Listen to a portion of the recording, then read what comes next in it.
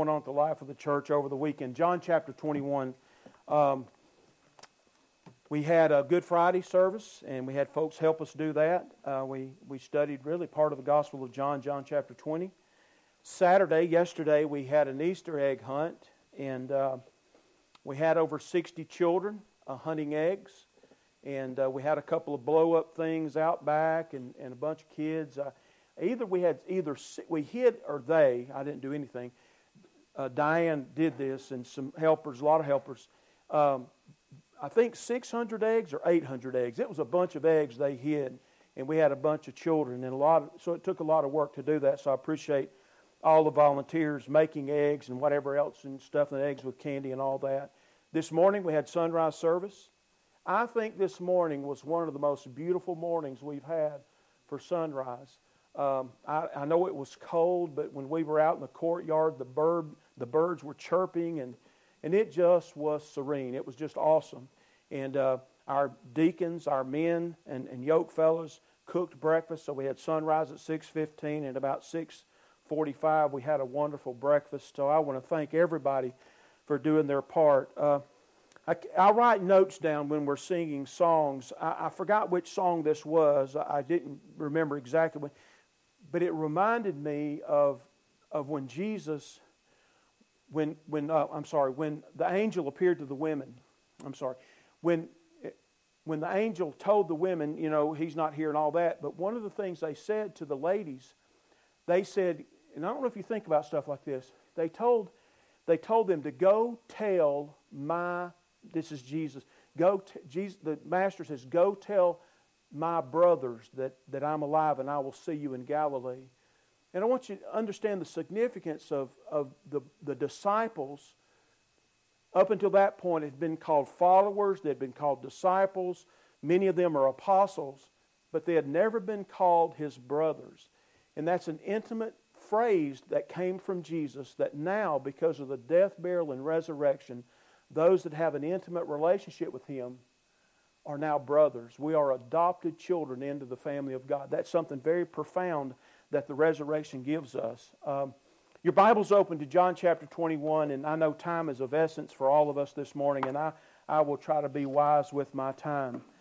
This morning at sunrise, we introduced ourselves, our group that were here, I gave them the finger and the hand.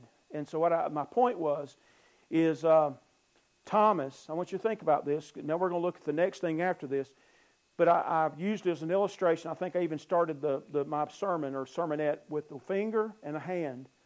Because if you remember, doubting Thomas missed the first appearance of the resurrected Christ when He appeared to the disciples in the upper room. And he said, I'm going to paraphrase for the sake of time. He said, and so they said, you missed Him. Jesus has been risen from the dead, and He appeared to us. That's what the disciples told Thomas. And Thomas said, and you could say this, all of you could stand up and quote what Thomas said.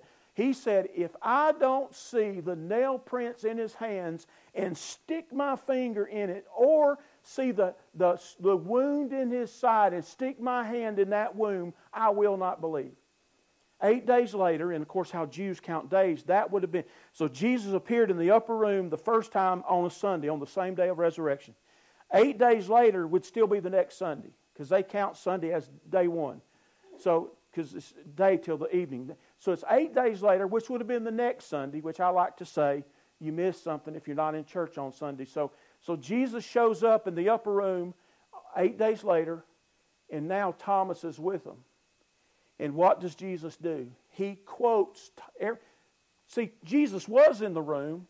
He was around Thomas, but Thomas, because he physically wasn't there, but Jesus was still there. So Jesus knows everything He said, just like He knows now. Jesus physically isn't here, but yes, He is here. He knows everything He said. Matter of fact, the Bible says, for every careless word men shall speak, He shall render account for on the day of judgment. For by your words you shall be justified, and by your word you shall be condemned. Jesus hears. So he quotes back to Thomas exactly what Thomas said, but He says to him, stick your finger here. Stick your hand here. And don't disbelieve, but believe. Now, folks, He's not here for me to stick my finger in my hand. But what He said to Thomas is don't disbelieve, but believe. And then He said, you've believed because you have seen. Blessed are those that believe and they have not seen. Folks, that's us. That's been 2,000 years of believers that have been saved by the power of Christ and believe in the death, burial, and resurrection of Jesus Christ. Following that encounter, we have John chapter 21. So your Bible's open to John chapter 21. It says, after this, Jesus revealed Himself again to the disciples by the Sea of Tiberias, Sea of Galilee. And remember, I mentioned to the group this morning, Jesus appeared more. Matter of fact, the angels told them that Jesus will go before you. When He appeared, the angels showed up in Jerusalem, right out at the tomb. If you go with me the next time I go to Jerusalem and we go to the garden tomb, it's right outside the walls of Jerusalem. But the angels tell the disciples and the women that He's going to go before you in Galilee. That He's going to show up in Galilee. That's 78 miles away. That's just an amazing thing. And He did that all the time. It'd take you 3 days' journey to go there. Sometimes 4. But in the same day, He'd show up in both places. This is the power of the resurrected body. That's just a side note. But after this, Jesus revealed Himself again to the disciples of the Sea of Tiberias. And He revealed Himself in this way. Now, this is after the week or two. This is on into the 40 days of His appearances. Simon Peter, Thomas called the twin, Nathanael of Cana in Galilee, the sons of Zebedee, and 2 others of the disciples were together. Now, Christ has been alive, let's say 3 weeks. Okay, we know He's approved over 40 days. It appeared, to many, 500 at one time. By the way, that location was in Galilee. So you're thinking, you can read about this in 1 Corinthians 15. We read that at sunrise.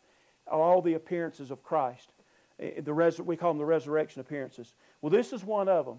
And so He appears by the Sea of Galilee, and all those guys are there. And all of them are fishermen. And so Peter says to them, are you looking at your Bibles? Peter says to them, I love this because it sounds like me and you. I am going a-fishing. I like that. I am going fishing. They said to him, we'll go with you. Now, that's a leader. But he's leading the wrong way, okay? Peter's the spokesperson, okay? They say, hey, we'll go with you. They went out and got into, all the Bible's really rich. That's why you study the Bible. They got into not a boat, they got into what? The boat. Now guess whose boat the boat was? It was Peter's boat, probably, or James and John's boat, because they were by trade, before they got saved and became a fisher of men, what did they do for a living? They were fishermen. So this, in the Greek text, you don't care about Greek language, but there's an article. It's an article in the Greek, and it says the boat, which is telling you it's talking a specific fishing boat. You know it's a fishing boat because they all can fit on it. It's not a 16-foot skiff. It's a big fishing boat. If you go to Israel and you go to the Sea of Galilee, you get to get on a boat that's about that same size. And you go into the Sea of Galilee, and usually they'll have a guide that he'll cast a net and all this other stuff. I want you to go to Israel with me. It's the most incredible thing. But anyway, we move on. So it's the boats. So there's a good chance. Now I'm just saying, I'm not Peter's mind, but from reading this, it's almost like Peter, even though he's seen the resurrected Christ, he's heard from Christ, he's just not sure what's going on. So it's almost as if he's on the cusp of bailing out. Have you ever been on the cusp of bailing out? I would dare say there's many of you that's been on the cusp of bailing out over the past year. It would be shameful if you wrote on a calendar how faithful or faithless we've all been to the Lord, using the last year as an excuse. But Peter's, and so everybody's with him, and so they get into the boat. But it says, but that night they caught nothing.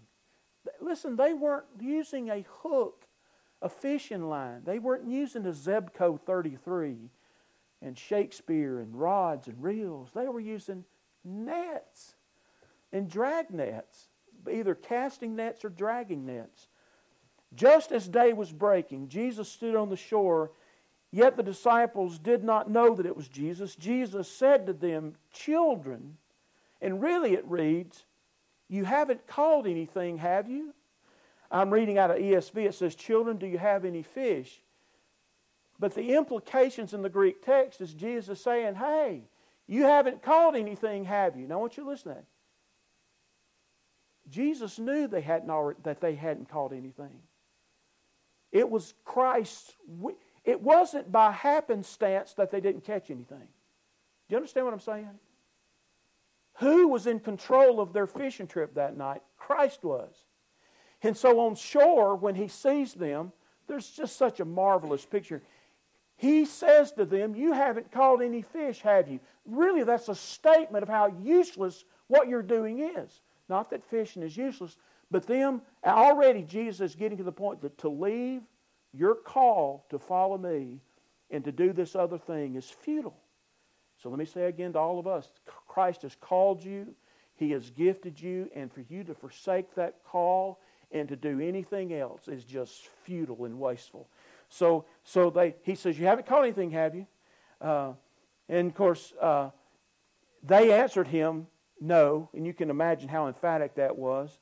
So He said to them, "Cast the net on the right side of the boat," as if, let's say the boat's 8 foot wide, so they're going to walk 8 feet, and now they're going to cast a net 8 or 10 feet from where they've been casting. Like that makes any difference. But it does, because they were obeying the Lord Jesus Christ. And they cast their net. And it says they cast the net on the right side of the boat. And He says, "You will find some." So they cast it. And now they were not able to haul it in because of the quantity of fish. That disciple whom Jesus loved, which is John, who wrote this gospel, therefore said to Peter, "It's the Lord." See, John recognized that what is happening now is a miracle. We didn't catch any fish all night. This man shows up on shore 100 yards away. He can't see, we think. And he says, "Cast the net on the other side." And we do. So John realizes this is a miracle. So he tells Peter, "Peter, it's the Lord." Now keep reading with me. When Simon Peter heard that it was Jesus, first thing he did is he put his clothes back on. Of course, fishermen would have to strip. He's probably in his underwear. We've got to be honest. That's the way they worked. But he put on his outer garment, for he was stripped for work, and then he threw himself into the sea. And John's there. The John that wrote this, the gospel, the Apostle John who wrote the Gospel of John, he's in the boat with him. He didn't say he dove in. He says he threw himself in the water. So it's like Peter was out of control, and he did this a lot. You know, Peter was spontaneous like this. He would say things and do things that were just kind of odd. And so John writes that he threw himself into the water. Of course, you know where he's going. He's headed to Jesus. And first thing I think about, he's the one that wanted to go fishing in the first place. Am I right? Am I right? By the way, they're going to catch 153 fish, which is a big deal. It reminds you it's a literal miracle. And they counted the fish because they were fishermen. And they like fishing stories. And there probably were some big whoppers in there. And they got bigger as time went on. But the point would be, those 153 fish, if normal life was part of it, if this was how they're making living, would be a good living, would be a good day's fishing. So Peter throws himself in the water. Well, now the very reason they came was to go fishing. Do you see a great miracle, a great change of heart for Peter? He's the one that wanted to go fishing. Well, if you're going fishing, you want to catch fish. They catch the fish, but he bails out on them. He didn't have to drag them in. You can read the story. So it says, so he just jumps out in the water. It says, and so the other disciples came, verse 8, came in the boat dragging the net full of fish, for they were not far from the land, about 100 yards off. When they got out on land, they saw a charcoal fire in place, and fish laid out on it, and bread. And Jesus said to them, bring some of the fish that you have just caught. By the way, something else you might be interested in it's just so rich, is when they got there was a fire made, and Jesus had made them breakfast, okay? And but it says a charcoal fire. And you miss this if you don't do a word study, and obviously you give me time to study, so I find out these things or read people that found this out. The charcoal fire is the same kind of fire that was burning when Peter denied Jesus. Remember? In the courtyard? And the little damsel said, and they were by a fire, everybody was cold, and so they were by the fire, and the little damsel said to him, "You're one of his, aren't you?" It's that same fire. And I was thinking about that because usually they would have certain fires have a certain aroma. I always wonder if when Peter got there and could smell like if you were smelling cedar burn, whatever it was, that charcoal, that if that aroma reminded him of the last time I was standing around a fire like this, I denied even knowing who he was. I wonder if that jolted his mind. I wonder if Christ made that fire for that very purpose, because the context tells us that he's going to restore him here. But we keep reading. So it says, Jesus said to them, "Bring some of the fish with you that you've caught." And so Simon Peter went aboard and hauled the net ashore full of large fish. Now he's going to they're already there, so now he brings them on into shore, and 153 of them. And although there were so many, the net was not torn. That's another miracle.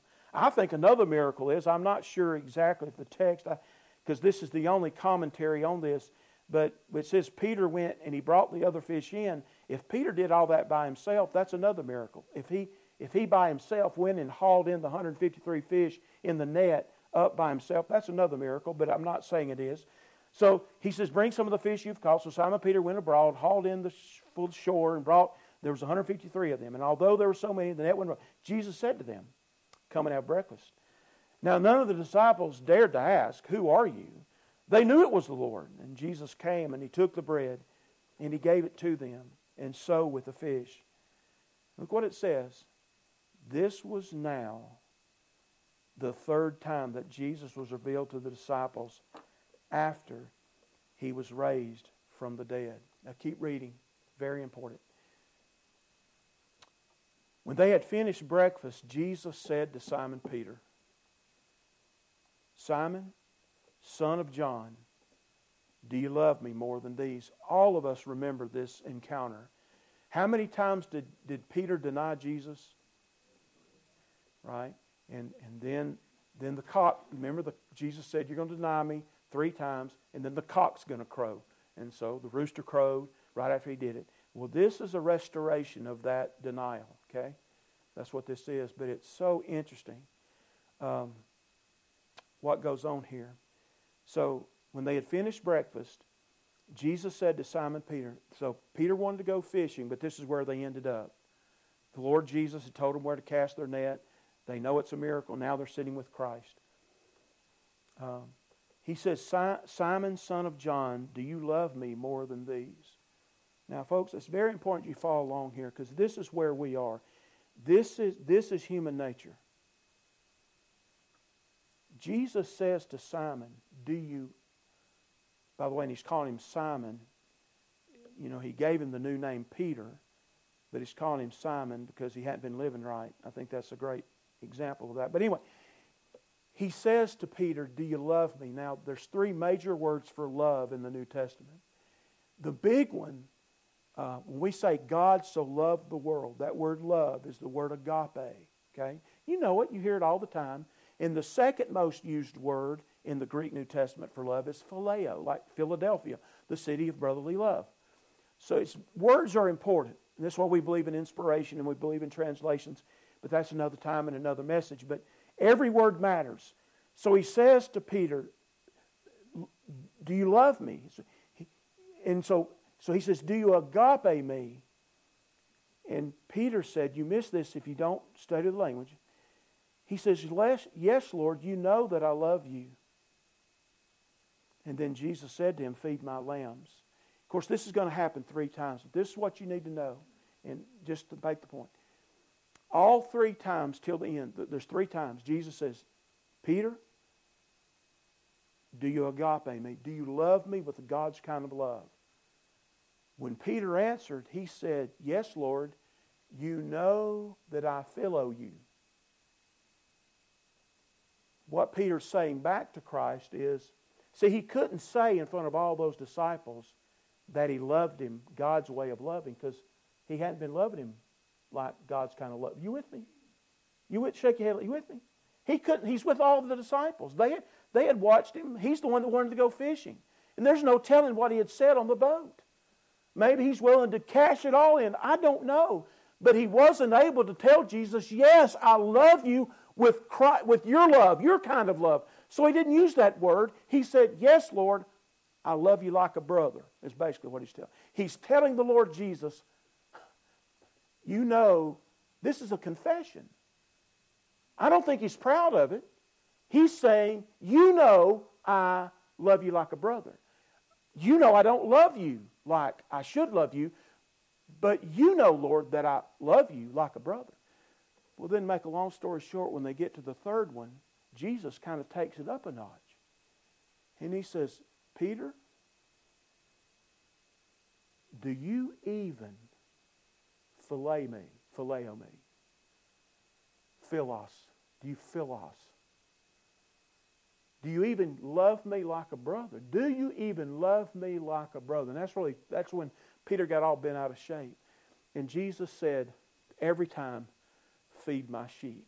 Now, folks, this is a great passage of restoration that the resurrected Christ gave to Peter. I would say that most of us in this room, if we were dead honest with ourselves and with everybody who might know us, very few people could stand and say, I love Christ with a substitutionary sacrificial love that He demonstrated. The Bible says love is this. Not that we loved God, but that He loved us and He substituted His life for us. That's what love is. So God's kind of love is a sacrificial, substitutionary, life-laying down kind of love. Most of us would admit we don't have that kind of love for the resurrected Christ. We kind of have a brotherly love, and that's how we treat Him. We don't treat Him like He's King of kings and Lord of lords, the resurrected one. We treat Him like He's our brother. But He's not our brother. He's our Lord. Remember, when the women came to the tomb, all these things are profound to me about the resurrection. The women come to the tomb. This is when they first discover the tomb empty. And some accounts say there were two. Some say there was one. Some translations even say there were two men, and others say they were angels. And they say to the women, and this is an interesting statement to make, come see where He lay. Come see where He laid, past tense. Folks, every time me or you, anytime we think or we get to the point to where we're not obeying and serving the Lord Jesus Christ, we need to, in our minds, go back 2,000 years ago to a little tomb right outside the walls of the city of Jerusalem. And remember what that angel said about that tomb. Come see where He laid. He's not in there. He's not in there. And that same angel said, why do you seek the living among the dead? Why would you show up at a tomb to see the resurrected Christ? Folks, it's time for us to revisit that truth. That tomb is empty. And Jesus is Lord. You know, that word Lord is an interesting word. The word Lord, we could also translate that word master. Demands surrender. A master demands surrender. A master demands obedience. Think about these things. This is who Jesus Christ is. The Bible says that I think 6 times we call Him, it says the bread of life. In John's Gospel, 6 times it mentions Christ as the bread of life that we feed off of. 6 times it says that the bread of heaven, the bread came down from heaven to feed us.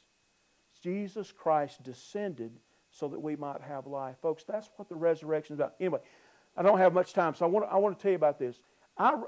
Take your Bibles and flip over to Romans 7 real quick. Tell you something I found. I haven't seen it in all my whole life. I've never read it this way, and it kind of jumped on me, and so I want to share it with you. This is Romans chapter 7. By the way, if you like great resurrection verses, look at Romans 6:5. Go to Romans 6:5, and then Romans 7:4. Romans 6:5 says this. If you don't have a Bible, I'll read it. It says, "For if we have been united with Him in a death like His," and of course, Paul just got talking to the Romans about baptism. Matter of fact, I read some of this last Sunday. Buried with Christ in the likeness of death, raised to walk in newness of life. So if we've been united with Him in a death like His, so of course part of being saved is you understand that when you believe by faith, that's another one of the songs we talked about, by faith, we're united with Him by faith. So when you believed in Him, you were considered dying with Him. You understand what the Bible teaches?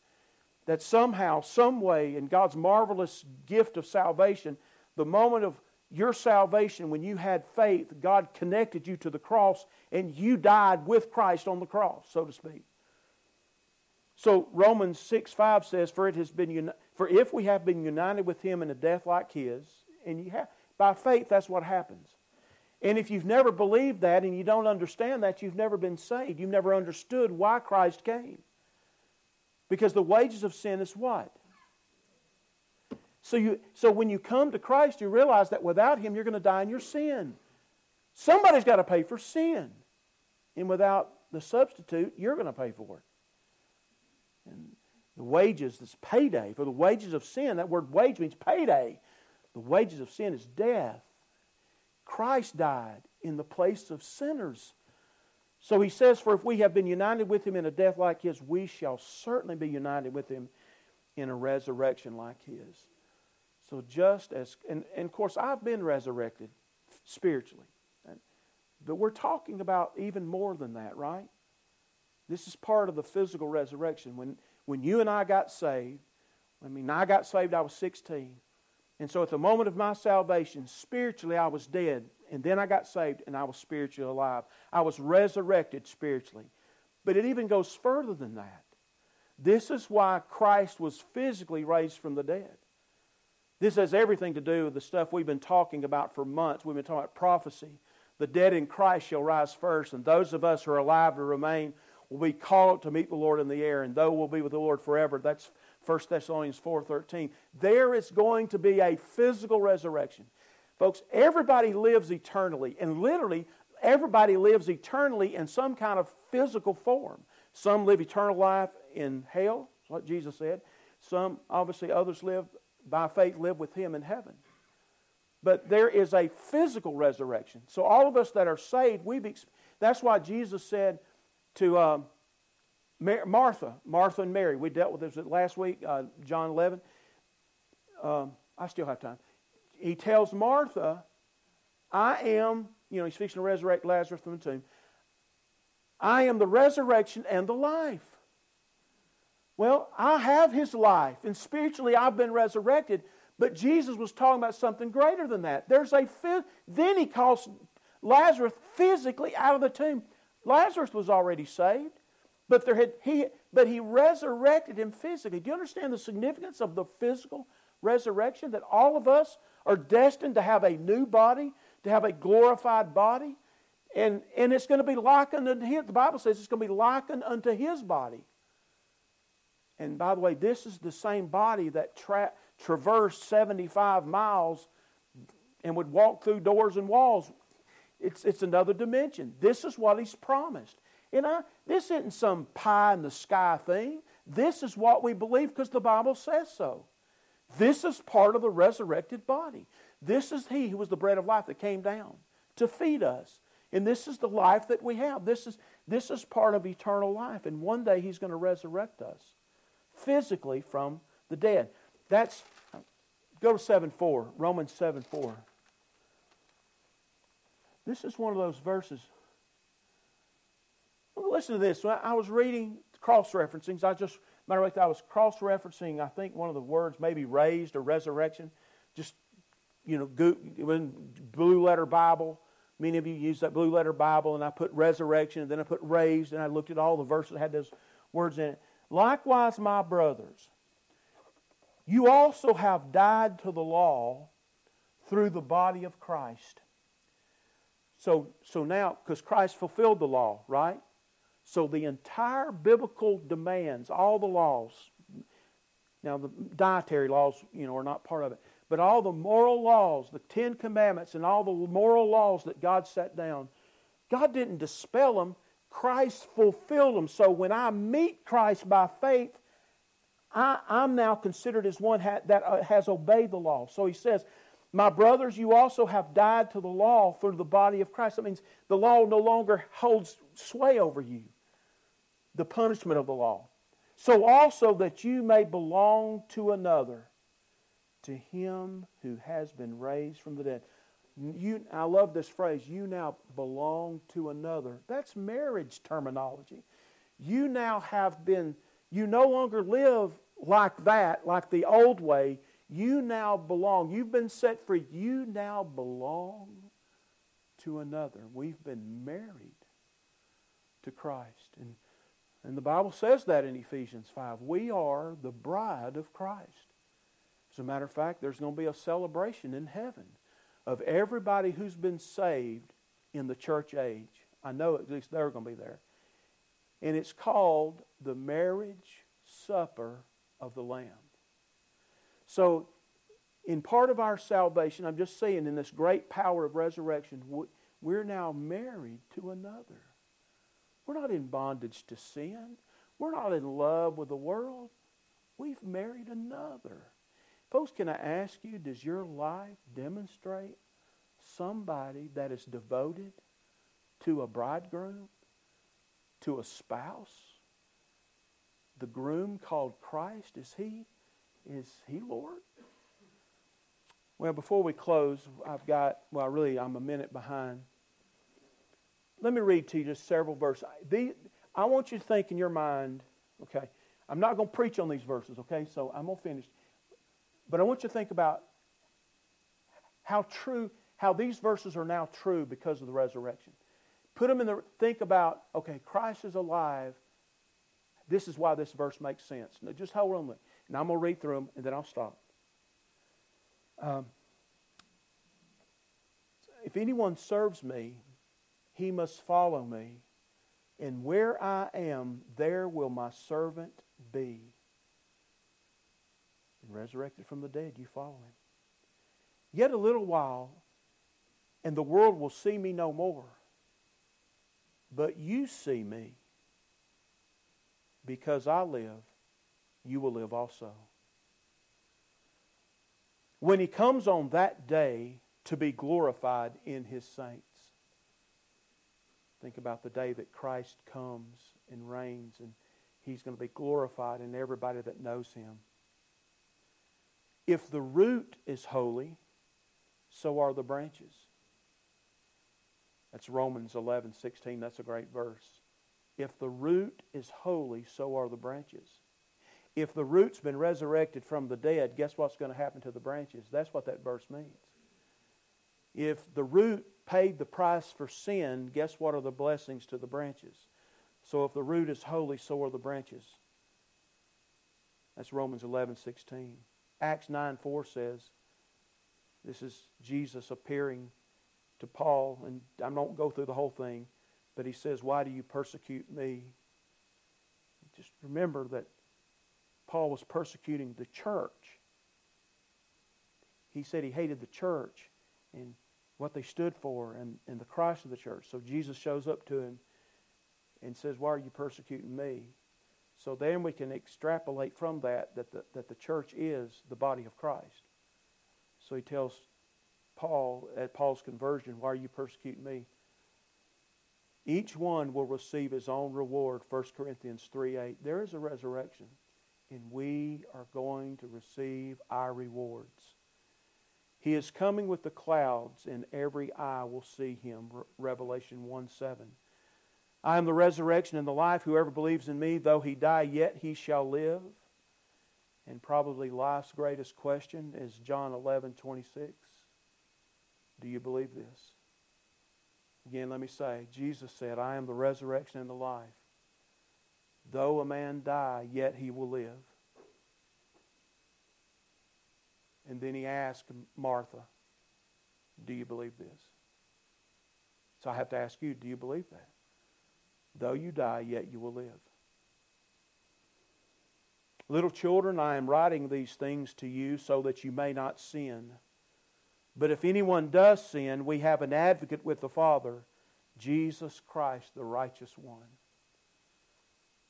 This is why when we pray, we did a little bit of that Friday night, the way the early church prayed, but use confession. You confess our sins before Him.